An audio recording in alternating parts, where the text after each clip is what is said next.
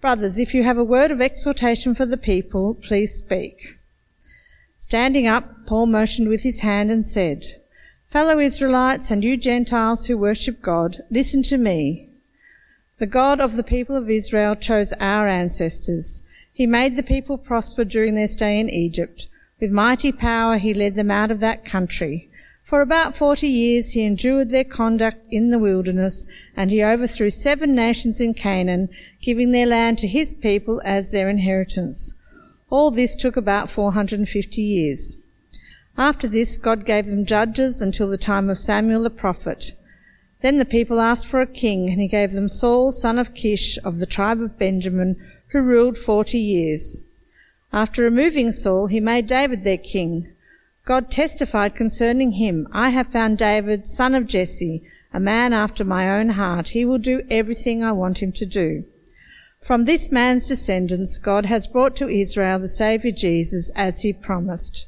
Before the coming of Jesus, John preached repentance and baptism to all the people of Israel. As John was completing his work, he said, "Who do you suppose I am? I am not the one you are looking for, but there is one coming after me, whose sandals I am not worthy to untie." Fellow children of Abraham and you God-fearing Gentiles, it is to us that this message of salvation has been sent. The people of Jerusalem and their rulers did not recognize Jesus, yet in condemning him they fulfilled the words of the prophets that are read every Sabbath. Though they found no proper ground for a death sentence, they asked Pilate to have him executed. When they had carried out all that was written about him, they took him down from the cross and laid him in a tomb. But God raised him from the dead, and for many days he was seen by those who had travelled with him from Galilee to Jerusalem. They are now his witnesses to our people. We tell you the good news. What God promised his ancestors, he has fulfilled for us, their children, by raising up Jesus. As it is written in the 2nd Psalm, "You are my son, today I have become your father." God raised him from the dead so that he will never be subject to decay. As God has said, "I will give you the holy and sure blessings promised to David." So it is also stated elsewhere, "You will not let your Holy One see decay." Now when David had served God's purpose in his own generation, he fell asleep. He was buried with his ancestors, and his body decayed. But the one whom God raised from the dead did not see decay. Therefore, my friends, I want you to know that through Jesus the forgiveness of sins is proclaimed to you. Through him, everyone who believes is set free from every sin, a justification you were not able to obtain under the law of Moses. Take care that what the prophets have said does not happen to you. Look, you scoffers, wonder and perish, for I am going to do something in your days that you would never believe, even if someone told you. This is the word of the Lord. Please keep your Bibles open to that passage as we look at Acts chapters 13 and 14 today, as we continue our series on Acts. Let me pray for us as we begin. Lord, Heavenly Father, we thank you so much for the gospel, the good news of salvation for all who believe.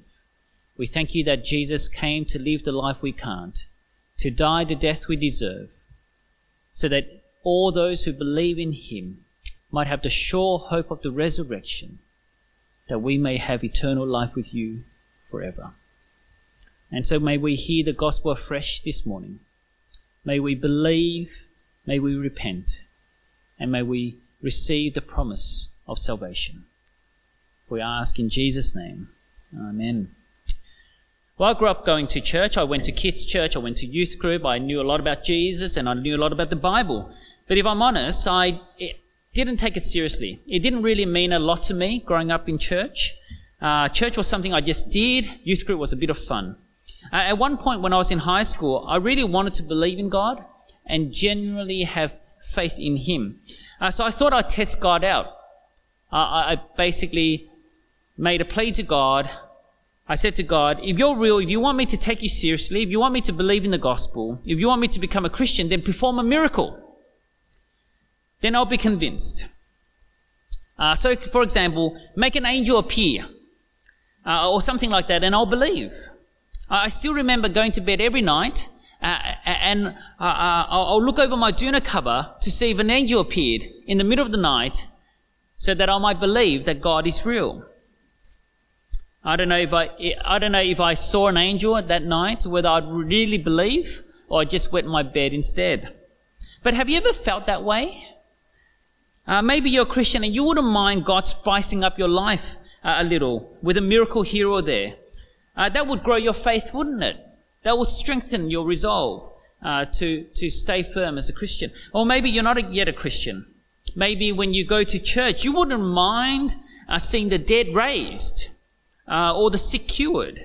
Because if you did, then maybe then you'd believe that Jesus is real. Now, some people, even Christians, believe that that's entirely reasonable. That's what we should expect. That miracles should happen all the time.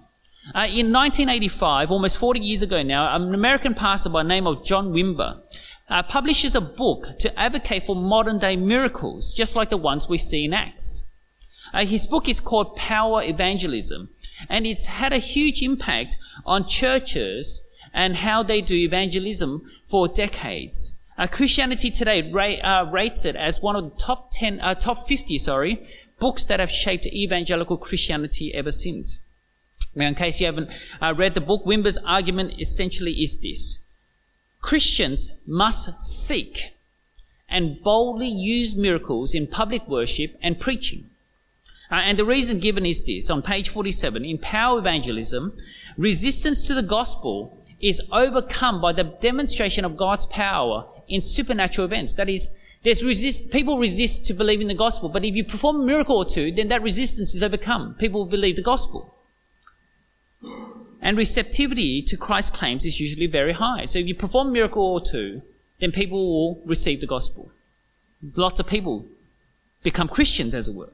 So you might have been to a church that subscribes to power evangelism, or you might have seen it on TV or YouTube, where the focus of the service is not so much on the preaching and the proclamation of the word of God, but the miraculous healings that takes place, where the pastor lays his hands on the sick and the vulnerable, and instantly they're healed.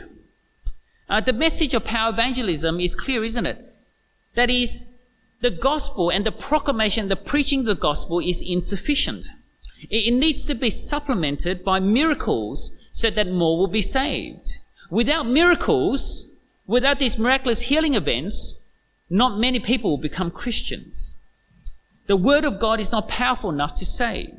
Miracles are necessary to give people confidence that the gospel is true. After all, we see these sorts of miracles on almost every page in the book of Acts, which is the historical records of the church. So, for example, last year as we studied Acts chapters 1 to 12, we saw how in chapter 3, the Apostle Paul heals the lame man and he instantly walks. Peter prays for a dead girl in chapter 9 and she comes back to life. Peter's chained in prison, we saw last week in chapter 12. And an angel miraculously appears and rescues him.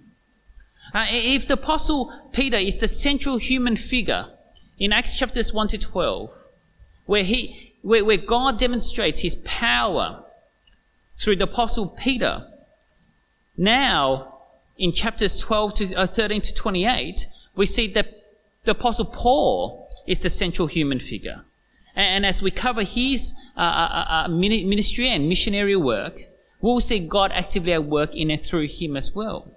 And in today's passage alone, where Paul goes on his first missionary journey, he has a few missionary journeys. The first one lasts for 3-4 years, and it's captured and summarized for us in chapters 13 to 14. So Acts chapters 13 and 14 is Paul's first missionary journey. And here we see he's performing miracles left, right, and center. And so it's understandable when we read Acts, we wonder why the church isn't like that anymore. Why aren't churches filled with all these healing miracles? And so someone like Wimber comes along and says that we must seek it and we should expect it.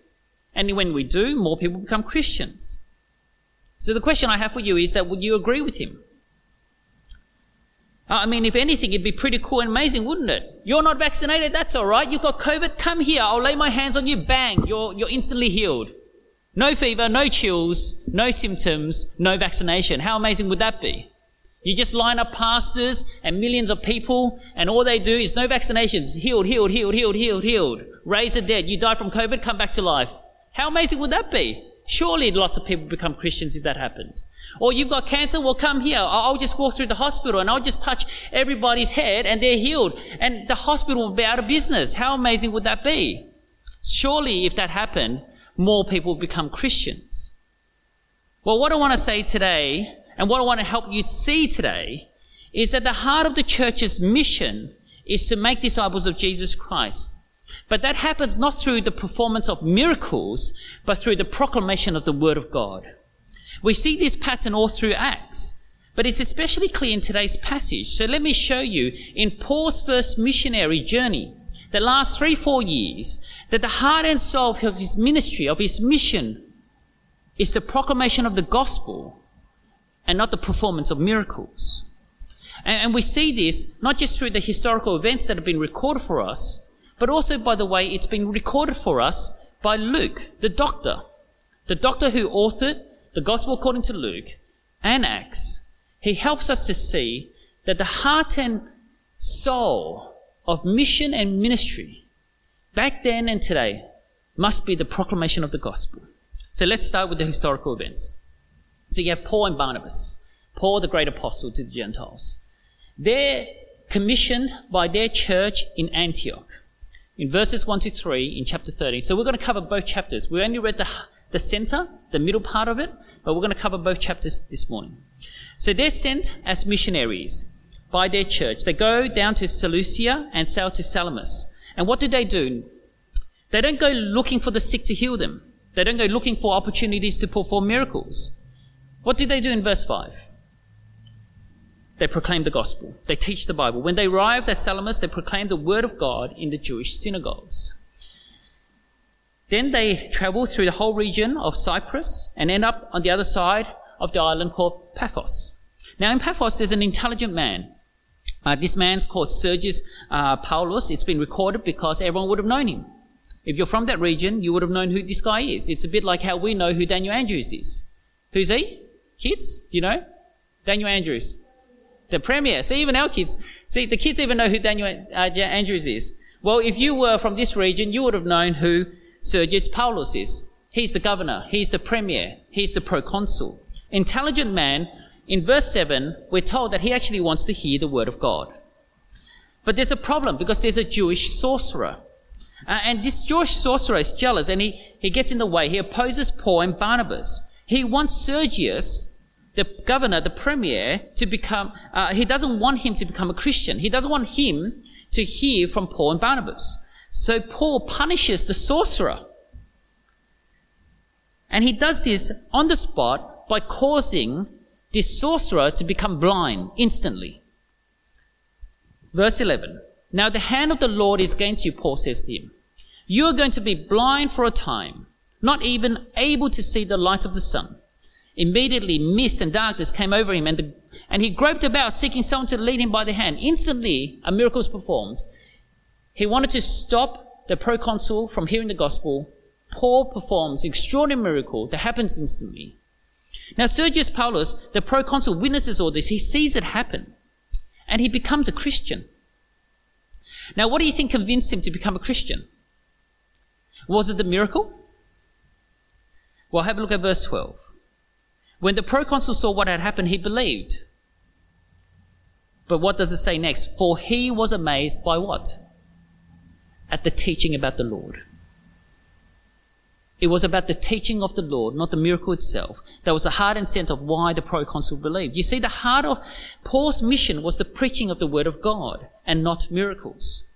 We see the same point made in another miracle story in today's passage. So chapter 13, what we just looked at, this miracle story happens at the start, or is recorded for us at the beginning of Paul's missionary journey.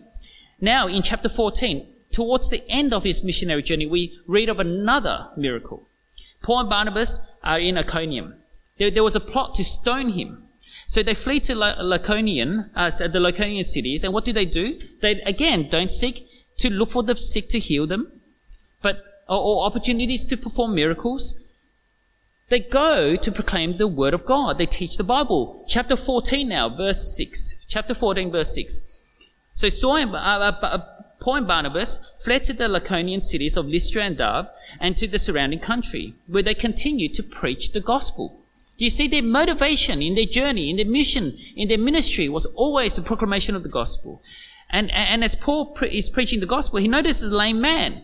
Just as Peter noticed a lame man in chapter 3, now Paul notices a lame man in chapter 14, who couldn't walk his entire life, completely lame. And so Paul calls out to the man, stand up on your feet. And the man jumps up, begins to walk, instantly healed. Another amazing miracle. Now, what do you think happens? This extraordinary miracle, if you see it, would everyone believe the gospel? Well, far from it. The crowd ends up thinking that Paul and Barnabas are mythological Greek gods. They think Paul's Hermes and Barnabas is Zeus in chapter 14, verse 11. So the priest of Zeus comes and starts offering sacrifices to them to start worshipping them. So Paul and Barnabas respond by tearing their clothes in verse 14, explain that they're only mere men, and then go on to explain the gospel. Verse 15. Friends, why are you doing this?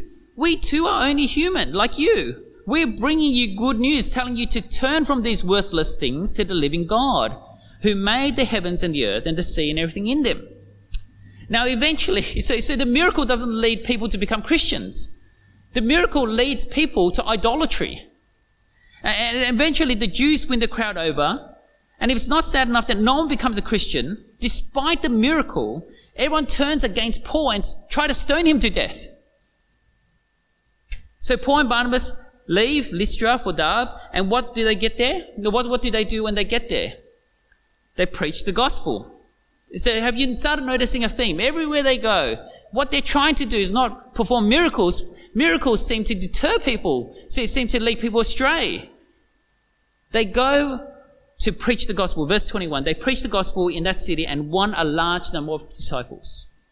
So when they performed the miracle, it led to idolatry and people wanting to stone them to death. When they preached the gospel, many became Christians. In Lystra, so this completely contradicts what Wimber is saying, isn't it? The resistance to the gospel is not overcome by healings, but the healings can become distractions to the gospel.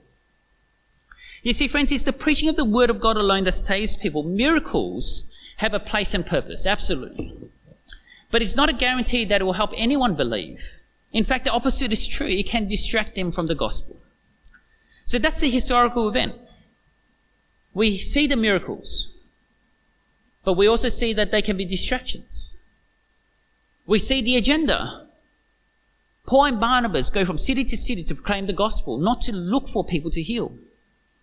Now, it's not just the historical events that makes it clear that the heart and center of mission and ministry is the preaching of the word of God. The literary structure that the good doctor Luke composed for the first mission of Paul in chapters 13, 14 also makes the same point. Now, you might remember from a couple of weeks ago before Easter that I talked about the chiastic structure, the Greek literary style. We saw it in Mark chapter 13, and we see it again here. You actually see it everywhere in the New Testament. So you might recognize this burger on the screen, and so you might remember that I used it to explain that the chiastic structure, the Greek literary writing style, focuses its point on the meat, on the center and heart of what the passage is about. And you have to get to the heart to understand the rest. And so notice what Luke does here. I've already tried to allude to it. So in Acts chapter 13, 14, this is a complete mission, the first mission of Paul, okay? At the start of chapter 13, what do we see? A miracle. At the end of of chapter 14, of his missionary journey, is a miracle. Okay, so you've got the sandwich, as it were. The ends, miracle and miracle, beginning of chapter 13 towards the end of chapter 14. But then right in the middle, what is the heart? Well, that's what Meredith read out to us. And what was it? It was a sermon. It was a proclamation of the gospel. You see, the heart, so what Luke is trying to show us, not just from recording the historical events, but by the way he puts the mission work together, is to show that the heart and soul of Paul's mission work was the proclamation of the gospel. So verse 38, chapter 13, verse 38, therefore, my friends, I want you to know that through Jesus the forgiveness of sins is proclaimed to you. Through him, everyone who believes is set free from every sin, a justification you were not able to obtain under the law of Moses. You know, after all that preaching, Paul doesn't perform one miracle as far as we know. And what happens? Verse 48, when the Gentiles heard this, they were glad and honored the word of the Lord. And all who were appointed for eternal life believed. The word of the Lord spread through the whole region. So when they heard the word of God, they honored it, not by demanding miracles, but by believing the word of God preached. And what spread wasn't miracles. What spread was the word of God throughout the region. You see, both the historical event and the literary structure of Paul's first missionary journey points to the heart of the proclamation of the gospel as the heart of mission and ministry, and not miracles. And so if the heart of mission is the preaching of the gospel, then you might be wondering why there's so many miracles in Acts. Why were there so many miracles in the first century when the church was being established? And why aren't there these miracles happening all the time now in our churches? Well, we're actually told why. So have a look at chapter 14, verse 3. We're told why in chapter 14, verse 3. It was to confirm that the gospel is true. So Paul and Barnabas spent considerable time there, that is in Iconium, speaking boldly for the Lord, who confirmed the message of his grace by enabling them to perform signs and wonders. So see what's happening? It's the Lord Jesus who confirms his message through his apostles by enabling them to perform these miracles, these signs and wonders. Jesus is doing this through his apostles. And so let me remind you about how this works. Now, you might know the Exodus story when the Israelites were slaves. How would they know that God has sent them a prophet to rescue them? Well, God raised up Moses and enabled him to perform signs and wonders so that not only the Israelites will know that he is a prophet of God, but that the Egyptians will too. And he performed the 10 mighty acts of judgment, the plagues, for example. They were never to be repeated again, because he had a specific purpose and was given a specific ability to be able to show that he is God's spokesman. And the same thing's happening now. Just as God confirmed Moses' message through signs and wonders, so God is now confirming the message of the gospel through his apostles through signs and wonders. And since that message has now been confirmed, just as Moses' miracles are never to be repeated again, so the miracles of the apostles are never to be repeated again for the same purpose, to confirm the message of the gospel.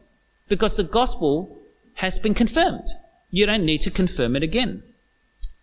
And so that's why we don't see it today. Paul makes this very clear in 2 Corinthians chapter 12, verse 12. 2 Corinthians 12, verse 12. It's on the screen. Paul says, I persevered in demonstrating among you the marks of a true apostle. How? Including signs, wonders, and miracles.